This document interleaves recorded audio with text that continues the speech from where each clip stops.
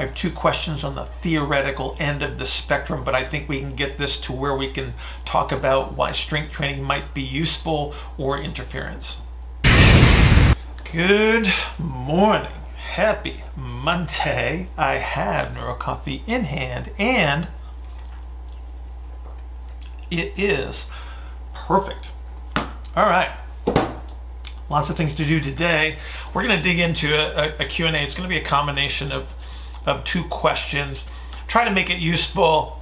Some of this is going to be theoretical, so it might be interesting to some of you, and then the rest of you just turn it off. It's okay. I'm only expecting about 5 or 6 views on this one. So we're going to dig into some theoretical first, and this comes from Ryan. And Ryan says, you said that the ability to expand and compress and expand again is a universal principle. Can you give a handful of examples in the human body outside of gait or shoulder and hip range of motion? And also, can you name some examples in the natural world and the universe? I warned you. Okay. This is actually a fun question for me because I do like to kind of talk about some of this stuff. But Ryan, one of the things you have to recognize is that everything about you is a compression and expansion. So let's just look at your heart. And I think everybody has a representation in their head when they're looking at a heart beating. They understand that blood flows into the heart, it expands, it compresses, and then the blood flows out. And by the way, the heart doesn't pump it out. That's a different story. But everything inside of you is going to be based on compression and expansion. So the peristalsis that moves the lunch through your gut is compression and expansion. If we look at something local, like muscular contraction, so if a concentrically oriented muscle, there's actually a higher pressure within that muscle. So the intramuscular pressure is higher. As we reduce the concentric orientation, we have a reduction in pressure there as well. So again, we always have compression expansion taking place somewhere at some time. It all depends on where we're looking. We're also going to see this as global strategies. So every movement that you have is going to have some peak moment of force output, which would be representative of the compressive strategy. To what degree is then dependent on what you're doing. You know, if you're drinking a glass of water, it's not going to be your maximum peak force that you could produce, but there is going to be a peak in that moment in time. If I'm doing a vertical jump, it's a little bit easier to see that representation of that peak moment. So every sporting movement is going to have this expansion to compression to expansion representation. If we're talking about a high jump, the moment that the high jumper plants his foot into the ground, there's going to be a peak resultant, and then as he leaves the ground, he's going to re-expand. Sprinter, same thing, hitting the ground, compression to expansion. If I'm throwing a baseball, there's a moment in time where everything squeezes tight, time stops, and I produce this maximum output of force. It's just very, very brief, and so we don't see these things because our eyes just can't stop time to recognize that. But we can see these things, we can measure these things in like force plates, and we can watch it on video and such. So Ryan, everything becomes this compression to expansion to compression. If we look at the universal principles, if you will, we can get really off the deep end here. And we can say that, okay, space-time has a very specific shape that looks like that, and that's called a light cone because light behaves the same way, time behaves the same way, space, the influence of gravity, etc. all play into this sort of expansion, compression, expansion. If you were theoretically near a black hole, you would probably recognize this shape as well. So again, this is all theoretical physics stuff, which is way above my pay grade. But anyway, it makes this a nice representation when we talk about our external rotation and internal rotation representations of how we move. So what I'm going to do is I'm going to expand that point where I have the meeting of the 2 cones a little bit, so I can show you where this internal rotation moment is. And now we can start to influence this. So now we're going to go to Andrew's question. So Andrew says, for someone who's looking to optimize performance or hypertrophy, you say that there's often a trade-off that occurs between muscle hypertrophy and general movement capabilities, given the compression that is created with muscle hypertrophy. However, I know you use bilateral squats, and I'm sure other symmetrical exercises in your programs. Is the advantage of bilateral movements simply that they're easier to standardize and teach, allowing for quicker learning and more accurate tracking, or am I missing something? Okay. So when we're using bilateral symmetrical activities, which are higher load, higher force capabilities, our goal is to increase that moment in time where we can produce force. And so as we add weight to the bar, as we're using these bigger movements, our goal is to teach ourselves to achieve that element of maximum force output, maximum compression. And as long as we're increasing our force and it doesn't interfere with anything else, then we've got a very, very useful strategy for training here. Now, the byproduct of this, though, is I'm increasing compression, which slows down time. So it increases the duration that I am in this internally rotated force-producing position. And so if by adding my ability to produce force requires that I increase the amount of time that I utilize that, so now I've extended this period where I'm producing force, and I actually slow down, where I actually reduce my velocity where I needed velocity, I have now created interference. And so that's when force production can become detrimental. It just simply interferes with our ability to represent that one moment in time where I have this maximum peak force output that has to occur very briefly. So, if I was a golfer and I extended the duration of the amount of force that I was trying to put out, I actually slow down the club head, because what I want that peak to be recognized at a very, very brief moment in time that allows the highest possible force production. If I have to reduce the field of external rotation that I have available to me, which is representative of the amount of motion that I need to demonstrate ranges of motion or velocity, if I have to compress that to increase my force production, I have now again created an interference. So bilateral symmetrical exercises are well designed to increase my ability to produce a compressive strategy, which allows me to increase my peak forces at the right time. Hypertrophy is a byproduct of that. Hypertrophy by itself, again, to develop any significant amount of hypertrophy, there's going to be some compressive strategies associated, but it doesn't necessarily mean that it's interference. So again, the way that we figure this stuff out, Andrew, is that we train people. And so we actually have to do things, and we determine what is the best course of action. And so we have to have some form of key performance indicator that is going to allow us to determine whether we're on the right path or not. So if I'm trying to improve someone's acceleration, so let's say that I'm measuring their acceleration through a 10-meter sprint from a standing start, I take them into the gym, I train them, I bring them back, and I retest that 10-meter sprint. And if that continues to improve, then my strategy in the weight room is good. And so if I'm using bilateral symmetrical activities to do that, great. But at some point in time, and maybe it happens and maybe it doesn't, at some point in time, it can become interference. The only way that you can tell whether this is going to happen is as you train them. And again, this is why we monitor key performance indicators. So if I increase force production, if I reduce my external rotation field, but I don't need that range of motion to perform my activity, then again, I'm not creating interference. So all of these activities are great activities. We use them all the time. We have to buy bigger trap bars because we have people that can pull so much weight that we don't have enough room to put the weights on. And so again, these are not bad things. Bilateral symmetrical activities are very, very useful at certain times for certain people in certain circumstances. What you have to do is you have to understand that this is always an N=1 experiment, and we're talking about an individual here and then their response to training. So again, we've always got the expansion, compression, expansion on the table as a representation of movement. We superimpose force production on top of that to determine what is going to be the best course of action under a specific context. So guys, I hope that answers a little bit of your question for you. I realize this is very theoretical, kind of off the beaten path. Anyway, we'll come back tomorrow with more fun. Have a great day, and I'll see you tomorrow. So let's come up with a framework to address ankle instability. Good morning. Happy Tuesday.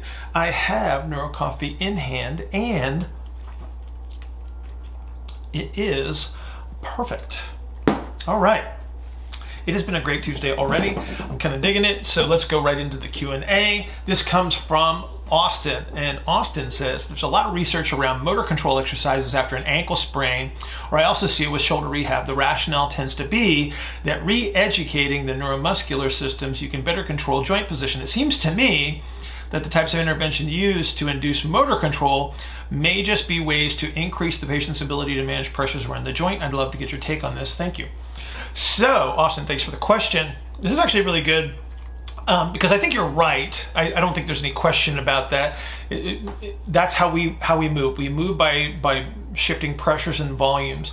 And so as we are, quote unquote, re-educating the system to move, that is the management process that we're trying to restore. But let's look at this from the perspective of force management. That we have 7 components of force that we're going to be dealing with when we are, quote unquote, re-educating the system. And if we leave something out, then we end up with people with potentially chronic problems like the old chronic ankle instability, if you will. So the 7 components of force, as you all know, are magnitude, location, direction, duration, frequency, variability, and rate. So we want to make sure that we are addressing all of those as we progress somebody through this ankle rehabilitative process. Most of the instabilities that we see from an ankle perspective, we're just going to use that as our example, tends to be the subjective, where they say, hey, it feels like it's going to give way in this position. Very rarely are we capable of even separating out proprioceptive or somatosensory elements from the motor output. It is the same system. We're not going to really separate those, but clinically speaking, we're not going to be able to follow some of the guidelines that you'll see in some of the research where they actually use apparatus or apparati to determine whether we have an input problem or an output problem. It's going to be both under all circumstances. If you need a test of any kind, if you work in those clinical situations where you need a test, the STAR excursion balance test has some research behind it, has a little bit of crossover between some of the proprioceptive element and the motor output element. If they are actually capable of separating those, there's some HOP tests that might be useful as tests and retests, again, if you have to use those kind of things. Again, those are your comparisons. Now, let's talk about what we're dealing with, though, under these unstable ankle situations. Under most circumstances, we're actually dealing with an early propulsive representation of a foot. And the way we know this is if you look at some of the research and they talk about the anticipatory position, so they'll have somebody jump off of a box and they demonstrate this anticipatory representation where the foot is actually landing or positioned towards an inverted position. So this would be our ER representation of the foot. And again, because we're going to be toes down, it's going to be our early representation. So what we're actually looking at here is a foot that kind of looks like that. So I have the ER tibia. I have a foot that's biased towards ER or supination. Also, in these same research studies, you're going to see a reduction in the amount of knee flexion on landing, and you'll see a loss of hip ER under many of these circumstances. And so what we're actually looking at is we have a foot that cannot internally rotate. So we're sort of stuck at the end of heel rocker. We want to have an ankle rocker under normal circumstances, but we have a foot that can't really do that. We still have to get force into the ground. So if the tibia is biased towards ER, that's going to keep the knee extended, but I need my internal rotation. So where am I going to get my internal rotation from? So then we have to grab our pelvis and we have to say, okay, well, I can't do it through the ankle. I can't do it through the knee. So what am I going to do? So what I'm going to do is I'm going to anteriorly orient my pelvis, which is internal rotation, which is my force into the ground. It's going to help me drive the medial aspect of the foot into the ground, so I can protect myself from another inversion sprain, but in doing so, I'm going to experience the loss of ER. So what we have to look at this, we can't just look at this as an ankle problem, we have to look at this systemically. And so from a strategy, what we're going to try to do is we're going to try to restore the capabilities to get through middle propulsion. And the thing we also have to recognize is we can't just do this slowly. We're going to have to impose some rate and some variability into this program.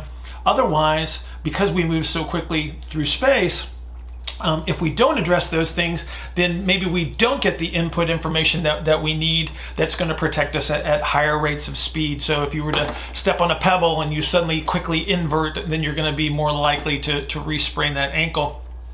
So let's go ahead and structure out a little bit of a framework from a programming standpoint. Because we're dealing with a foot position, a knee position, and a hip position, the first thing what we're going to want to do is we're going to try to reduce that anterior orientation. One of the easiest ways to do this, if we put somebody's foot on the wall in supine, we can actually capture the foot cues, we can capture the pelvic position and the reorientation.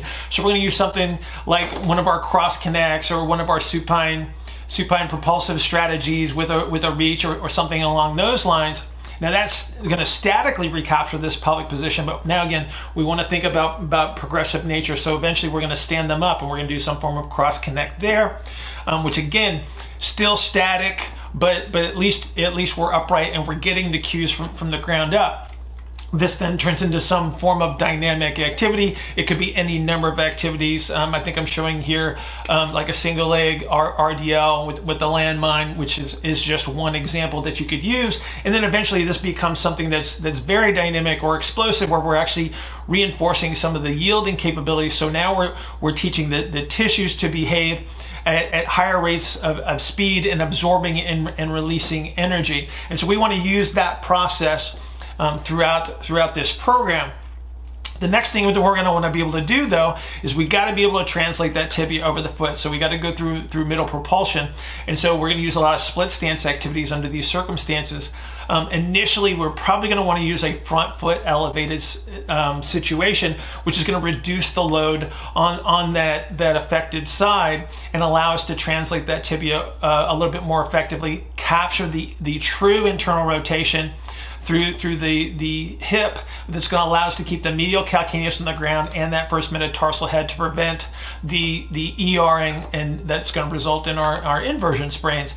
From there, we just progress loading, and so what we can do is we can tip your backside up. So we put a rear foot elevated here, and again, we've just increased the load, but we're still translating that tibia forward. And now we start to think about, okay, what else can I superimpose? I need some variability and I need some rate. And so here we might use some oscillatory impulses in that split stance to help us capture these foot cues dynamically and explosively and still hold on to our internal rotation. So again, we want to think about imposing these other elements of force as we progress through the program. Then we start to play with direction. So what we want to do is expand the challenge of moving towards internal and external rotation, and again, hanging on to those foot cues. So first metatarsal head on the ground, medial calcaneus. So this could be something like a sled drag, or we start to move our lunge patterns or split squat patterns more laterally. And then we start to work on maybe some cutting drills. We can use elevation. So we use our dynamic step-ups onto boxes to reduce some of the ground contact forces. But then we can build in change of direction there. And eventually you just get somebody down on the ground and you work normal agility. Now, keep this in mind that we have to adapt these things for the human. So not everybody's going to be doing the dynamic box work. Not everybody's going to need to work on their high speed change of direction like we would for some athletes. So let's adapt this program to those individuals. So Austin, I hope that gives you a couple of ideas as far as what we're talking about when we're talking about motor control and re-education. But you're absolutely right. It's all about pressure management and position. So if you have any more questions, please send them to askbillhartman@gmail.com, askbillhartman@gmail.com, and I will see you guys tomorrow.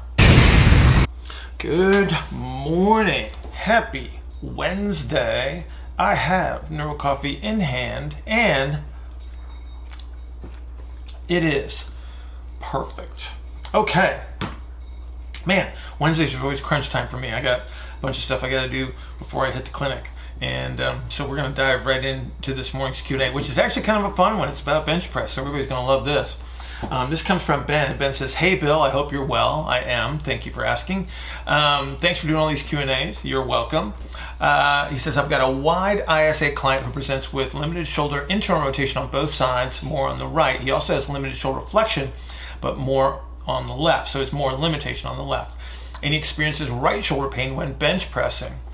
His right elbow likes to tuck in more. All his hip measurements are limited as well. Would love your thoughts and solutions on this. Okay, Ben, you didn't give me a whole lot to work with, but you gave me some really, really good clues that I think we've got enough information to help you out. So let's dig into this.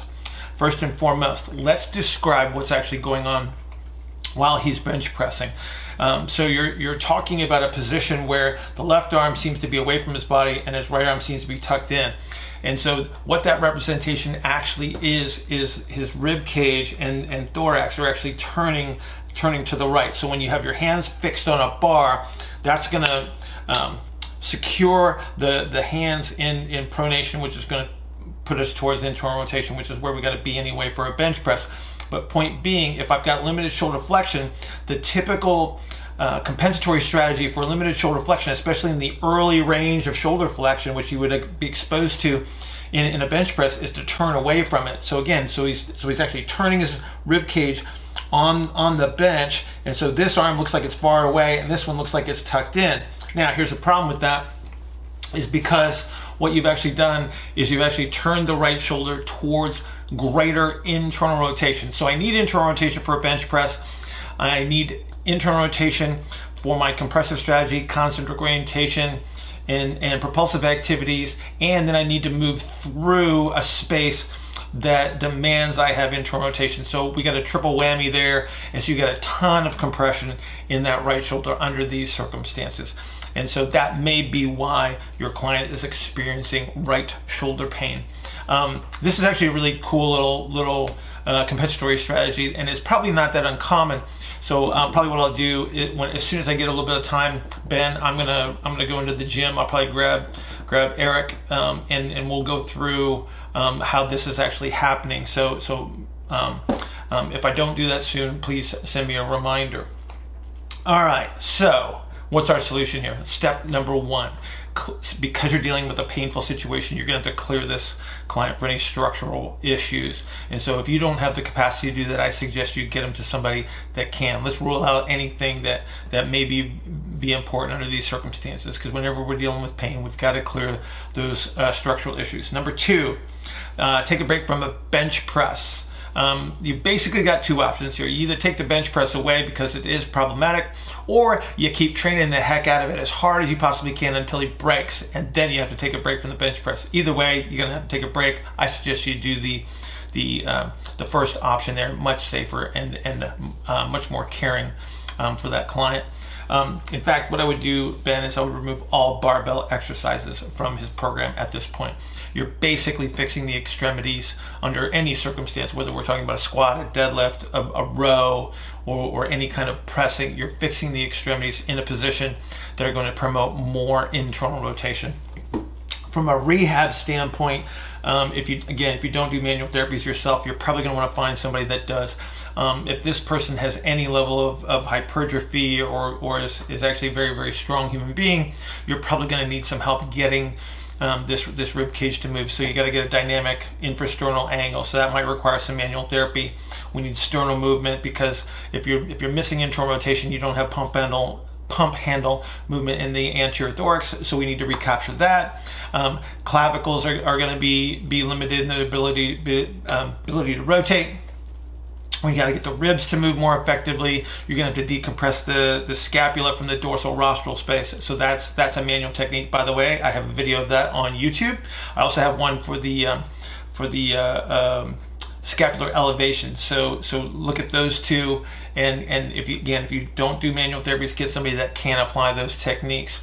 You may have to have somebody that's good with their hands to help reduce some of the concentric orientation as well. Basically, you've got a guy that's really, really compressed, and you've got to get a whole bunch of expansion here to restore his ability to move freely through space. Okay, from a rehab exercise standpoint, I got a couple of videos on YouTube specifically for dorsal rostral expansion. So there's a seated variation, and then there's a better band pull apart video that is also really effective for dorsal rostral expansion. One seated, one standing. You can immediately go to some sort of high oblique sit activity which is going to help start to reshape the thorax a little bit, get some of that anterior posterior expansion, and as you can move into a lower oblique sit type of an activity, which would be closer to what looks like a side plank variation. You'll start to get some pump handle activity from that. You can do supine cross connects, so they should be in a non-provocative position based on the upper extremity. And then a side lying propulsive activity will also be helpful. Again, side lying is a great way, especially for these wide people, to get some of that anterior posterior expansion because we're taking advantage of gravity.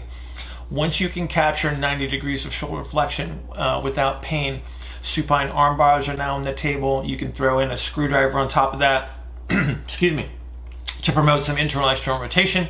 And then you can eventually move to a prone propulsive activity, which is going to get you a ton of that posterior expansion and yielding strategy that your client is lacking. If you want to take you into the gym, we've got suitcase carries that are probably on the table right now. Eventually you can probably turn that into a rack carry so we can get some ER and IR out of that. Backwards sled drags with two handles to promote the yielding strategy posteriorly, so you get some expansion, you get some pump handle action. You're also going to get some hip mobility out of that as well. High rep tricep push downs with a band also is going to keep you close to that transition between internal and external rotation and give you some of the yielding strategy posteriorly in that dorsal rostral space. Again, you're going to need that. So dumbbell curl variations, there's a bunch of videos on my YouTube channel for that you can also use to help keep that dorsal rostral space expanded. The key element with any of the resistive activities that I've just mentioned is that you can breathe through it. The minute you have a breath holding strategy under any circumstance during these activities, you are promoting the limitation that you are trying to alleviate. So keep that in mind. So in a nutshell, what you got is you got something that's very, very compressed.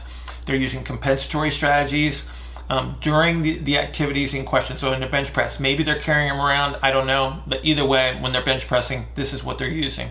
So you have to reduce the compressive strategies and eliminate the interference through all of the activities that you're doing. So you might have to restructure some programming. Unilateral activities are going to be much more effective than bilateral symmetrical activities, and take the barbell out of their hands. So Ben, I hope that gives you something to work with. If it doesn't, if you need more, go to askbillhartman@gmail.com and we will provide you another solution if you have another question. Everybody have a great Wednesday, and I will see you. Oh, coaches, come to the Coffee and Coaches conference call tomorrow morning, 6 a.m. It's going to be Thursday. It's Chips and Salsa Day tomorrow. Have a great day. Good morning. Happy Thursday. I have Neuro Coffee in hand, and it is perfect. And I must say, it's exceptional. The basic rules. You have to have ER to express motion, and then I need IR into the ground to produce the force. You will find a way to IR. It just doesn't necessarily make it terribly efficient every time. And if it alters the especially with a high velocity, so arm speed on a professional baseball pitcher is somewhere between 7,000 and 9,000 degrees per second. Okay. So to give you an idea of how fast that is, take your arm and swing it in a circle as fast as you can, and then do that 20 times in a second. That's how fast the arm is moving when they're throwing a baseball.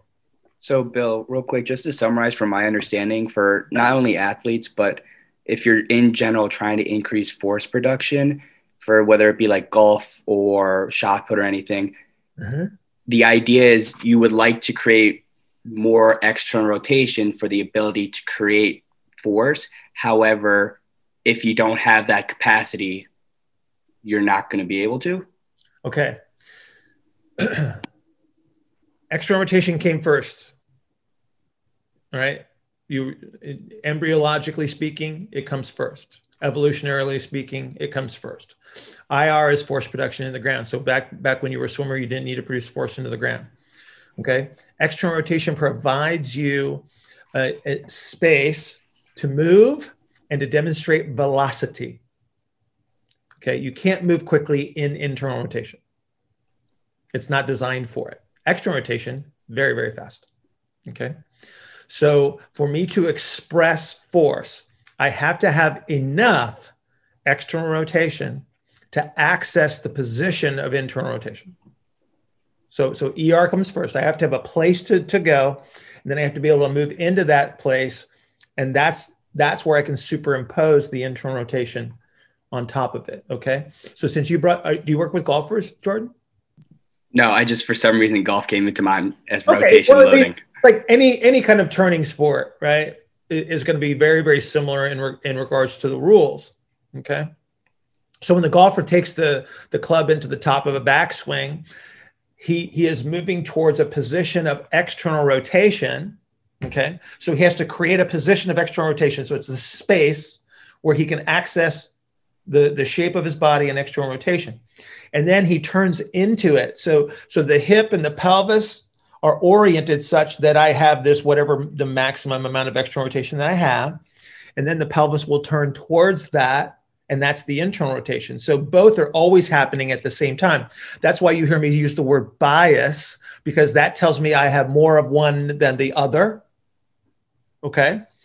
And so you have to have the external rotation to be able to access the positions that you produce the most force in.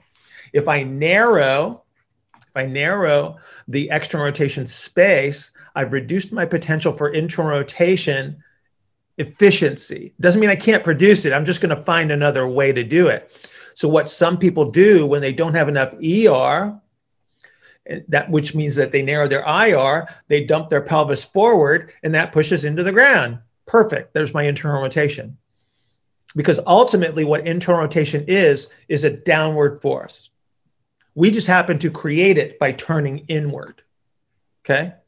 So again, you just think about the first amphibian that came out of the water and decided to walk on land. He's used to swimming like this, right? And then he gets up on land and there's gravity to deal with. And now he has to go, instead of going like this, he's got to go like that. He's got to turn in and push, right? Totally different. If somebody's just a performance related issue, right? It's not a pain related issue. It's not an injury kind of a thing. It's like, you just have to really well define what you want that outcome to be. Like, what measure are you going to be chasing? And then you just, again, it's just a stepwise process. It's like every 2 weeks you're following a key performance indicator and you're going, okay, did this change? Yes. Okay. What was our test that we were using to tell us that we were on the right track in the first place? That's the process. It's not like you're going to write this magical 12-week program and you're going to go, everything's going to be great by the end of 12 weeks. It's like, anybody ever written one of those? Never? Yeah, me neither. No, I have. I mean, well, you try, like you project. It's like, so there's nothing wrong with projecting outward, but if you're not following some sort of indicator that tells you that you're on track, it's like you just wasted 12 weeks. If you get to the end of 12 weeks and it didn't happen, guess what? Wrong program. And now what they do, and the reason that you have this is what, I don't know, this is like an iPhone 4 or something like that, but there's like a gajillion iPhones now. It's like they just slowly reintroduce new technologies, right? And so they create this minimum viable product of whatever it is that they're trying to develop, and then they just slowly improve it over time. That's what training is. So what we need to do is we need to write programs the same way that they write software. It's like, okay, how much improvement can you make in 2 weeks that accomplishes the goal? Did it work? Cool. Okay, we'll keep going on that direction, and then we see improvement. And then at some point in time, you're going to hit the impasse where it's not going to change. It's like, okay, there's where you make the next tweak in the program. So it's like this continuous improvement over time versus trying to project out, which you can't do for any human being on the planet. You can't project anything 12 weeks out. You have no idea. Mm-hmm. Way too far ahead. I love that. Thank you. Yeah. That was actually super helpful. Yeah. But that's how you write a program. It's like you write, like the way that I write a program is like I have this general idea of where I want to go, and then I can only deal with the acute. right? Because I have no idea what the response is going to be. So what if somebody has like a crappy night of sleep, they missed 4 meals, they had a fight with their significant other, and then they come into the gym and it's a crappy day. And I had the hardest day, of the month planned, and they don't have the resources for it. It's like, I can't predict that. I can't predict that. So you got to, again, we're constantly adapting to the intention and the desired outcome, and then the potential changes that are available to us. What resources do I have? Periodization manual, and you read the programs in there. Those weren't pre-written programs. Those were executed programs that were successful. It doesn't mean that that's how you program. Okay, it's just a representation of a program. Does that make sense? Did everybody get that? Give me a thumbs up. Yes. So it's like the archetype of a standard Russian program, essentially. No, it's like here's what we did over time, and this is what worked. It's like you didn't see this. Like you're seeing the right. End. It didn't actually exist. Right. Literally, they wrote down what they did. They didn't plan the program and then execute it. They just said, "What are you doing today?" Okay, I'm going to write that down. And then they printed it. And everybody goes, "Oh, this is what a program looks like." And so then they literally duplicate that program, and they go, "I don't know, we didn't get a very good outcome." When the reality is, it's like they weren't guided by principles. They were trying to follow the cookbook, right? But you're seeing historical information. What you want to take away from that stuff is what guiding principles did they use to execute this, right? Rather than this is how you program. Because if I wrote a programming book, it would be a very short book. It would probably have 3 statements. It would be like, what do you want to do? Do something. Did you do that? There you go. $49.95. Why does it matter which arm you're carrying the weight in a suitcase carry?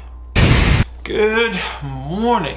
Happy Friday. I have Neuro Coffee in hand, and it is perfect. All right. An unusual Friday. I got somebody coming in from out of town to train, so we're gonna go take care of him later on today. So we got to dig into today's Q&A. This comes from a conversation with Dan. And Dan says that I'm having trouble distinguishing how a suitcase carry promotes a contralateral max propulsion and an ipsilateral one-arm kettlebell split squat promotes an overcoming strategy on the same side as the kettlebell. And so what this really is a question about what is the influence of a unilateral load. And so what we'll do is we'll break this down into 3 different activities. So we'll look at normal walking, we'll look at a suitcase carry, and then we'll look at the split squat. And what you're going to see is the commonalities across all 3 activities. And so first and foremost, we want to look at normal walking. And so normal walking has a max propulsive moment. And so this is at maximum pronation. This is maximum force into the ground. This is maximum internal rotation. And where this would occur, if we're looking at a foot, is where this was going to occur. So remember, we have our heel rocker, the foot comes down, we've got our early propulsive foot, and then we're going to have an ankle rocker that brings the foot across. And this is where the foot starts to acquire its internal rotation, its pronation. And right as that medial heel wants to break off the ground, that's going to be max propulsion. And so when we're looking at normal walking, what we want to recognize is that the contralateral arm, so if we're looking at the left foot at max propulsion, the right arm is going to be pointing straight down towards the ground. And so this is important when we're talking about this contralateral versus ipsilateral influence, because if we go to a suitcase carry and we start to look at how a suitcase carry works, what that suitcase carry is doing is it's actually holding the arm down at this max propulsion moment in regards to what the upper extremities are doing during walking.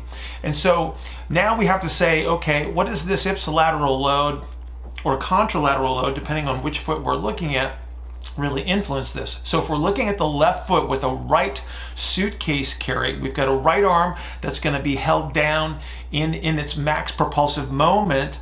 And so what we're going to do is we're going to actually enhance the contralateral max propulsion moment in the foot. And so what we're going to see is we're going to see an increase in the loading during max propulsion.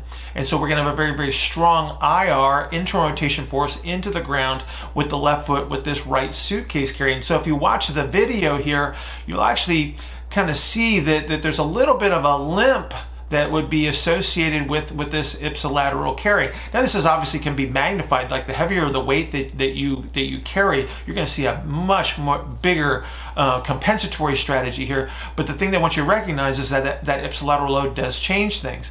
So now if we look at this from an ipsilateral standpoint, and so I'm carrying the weight in the right arm, what I should see then is a reduction in this medial heel contact that we would associate with our max propulsive phase.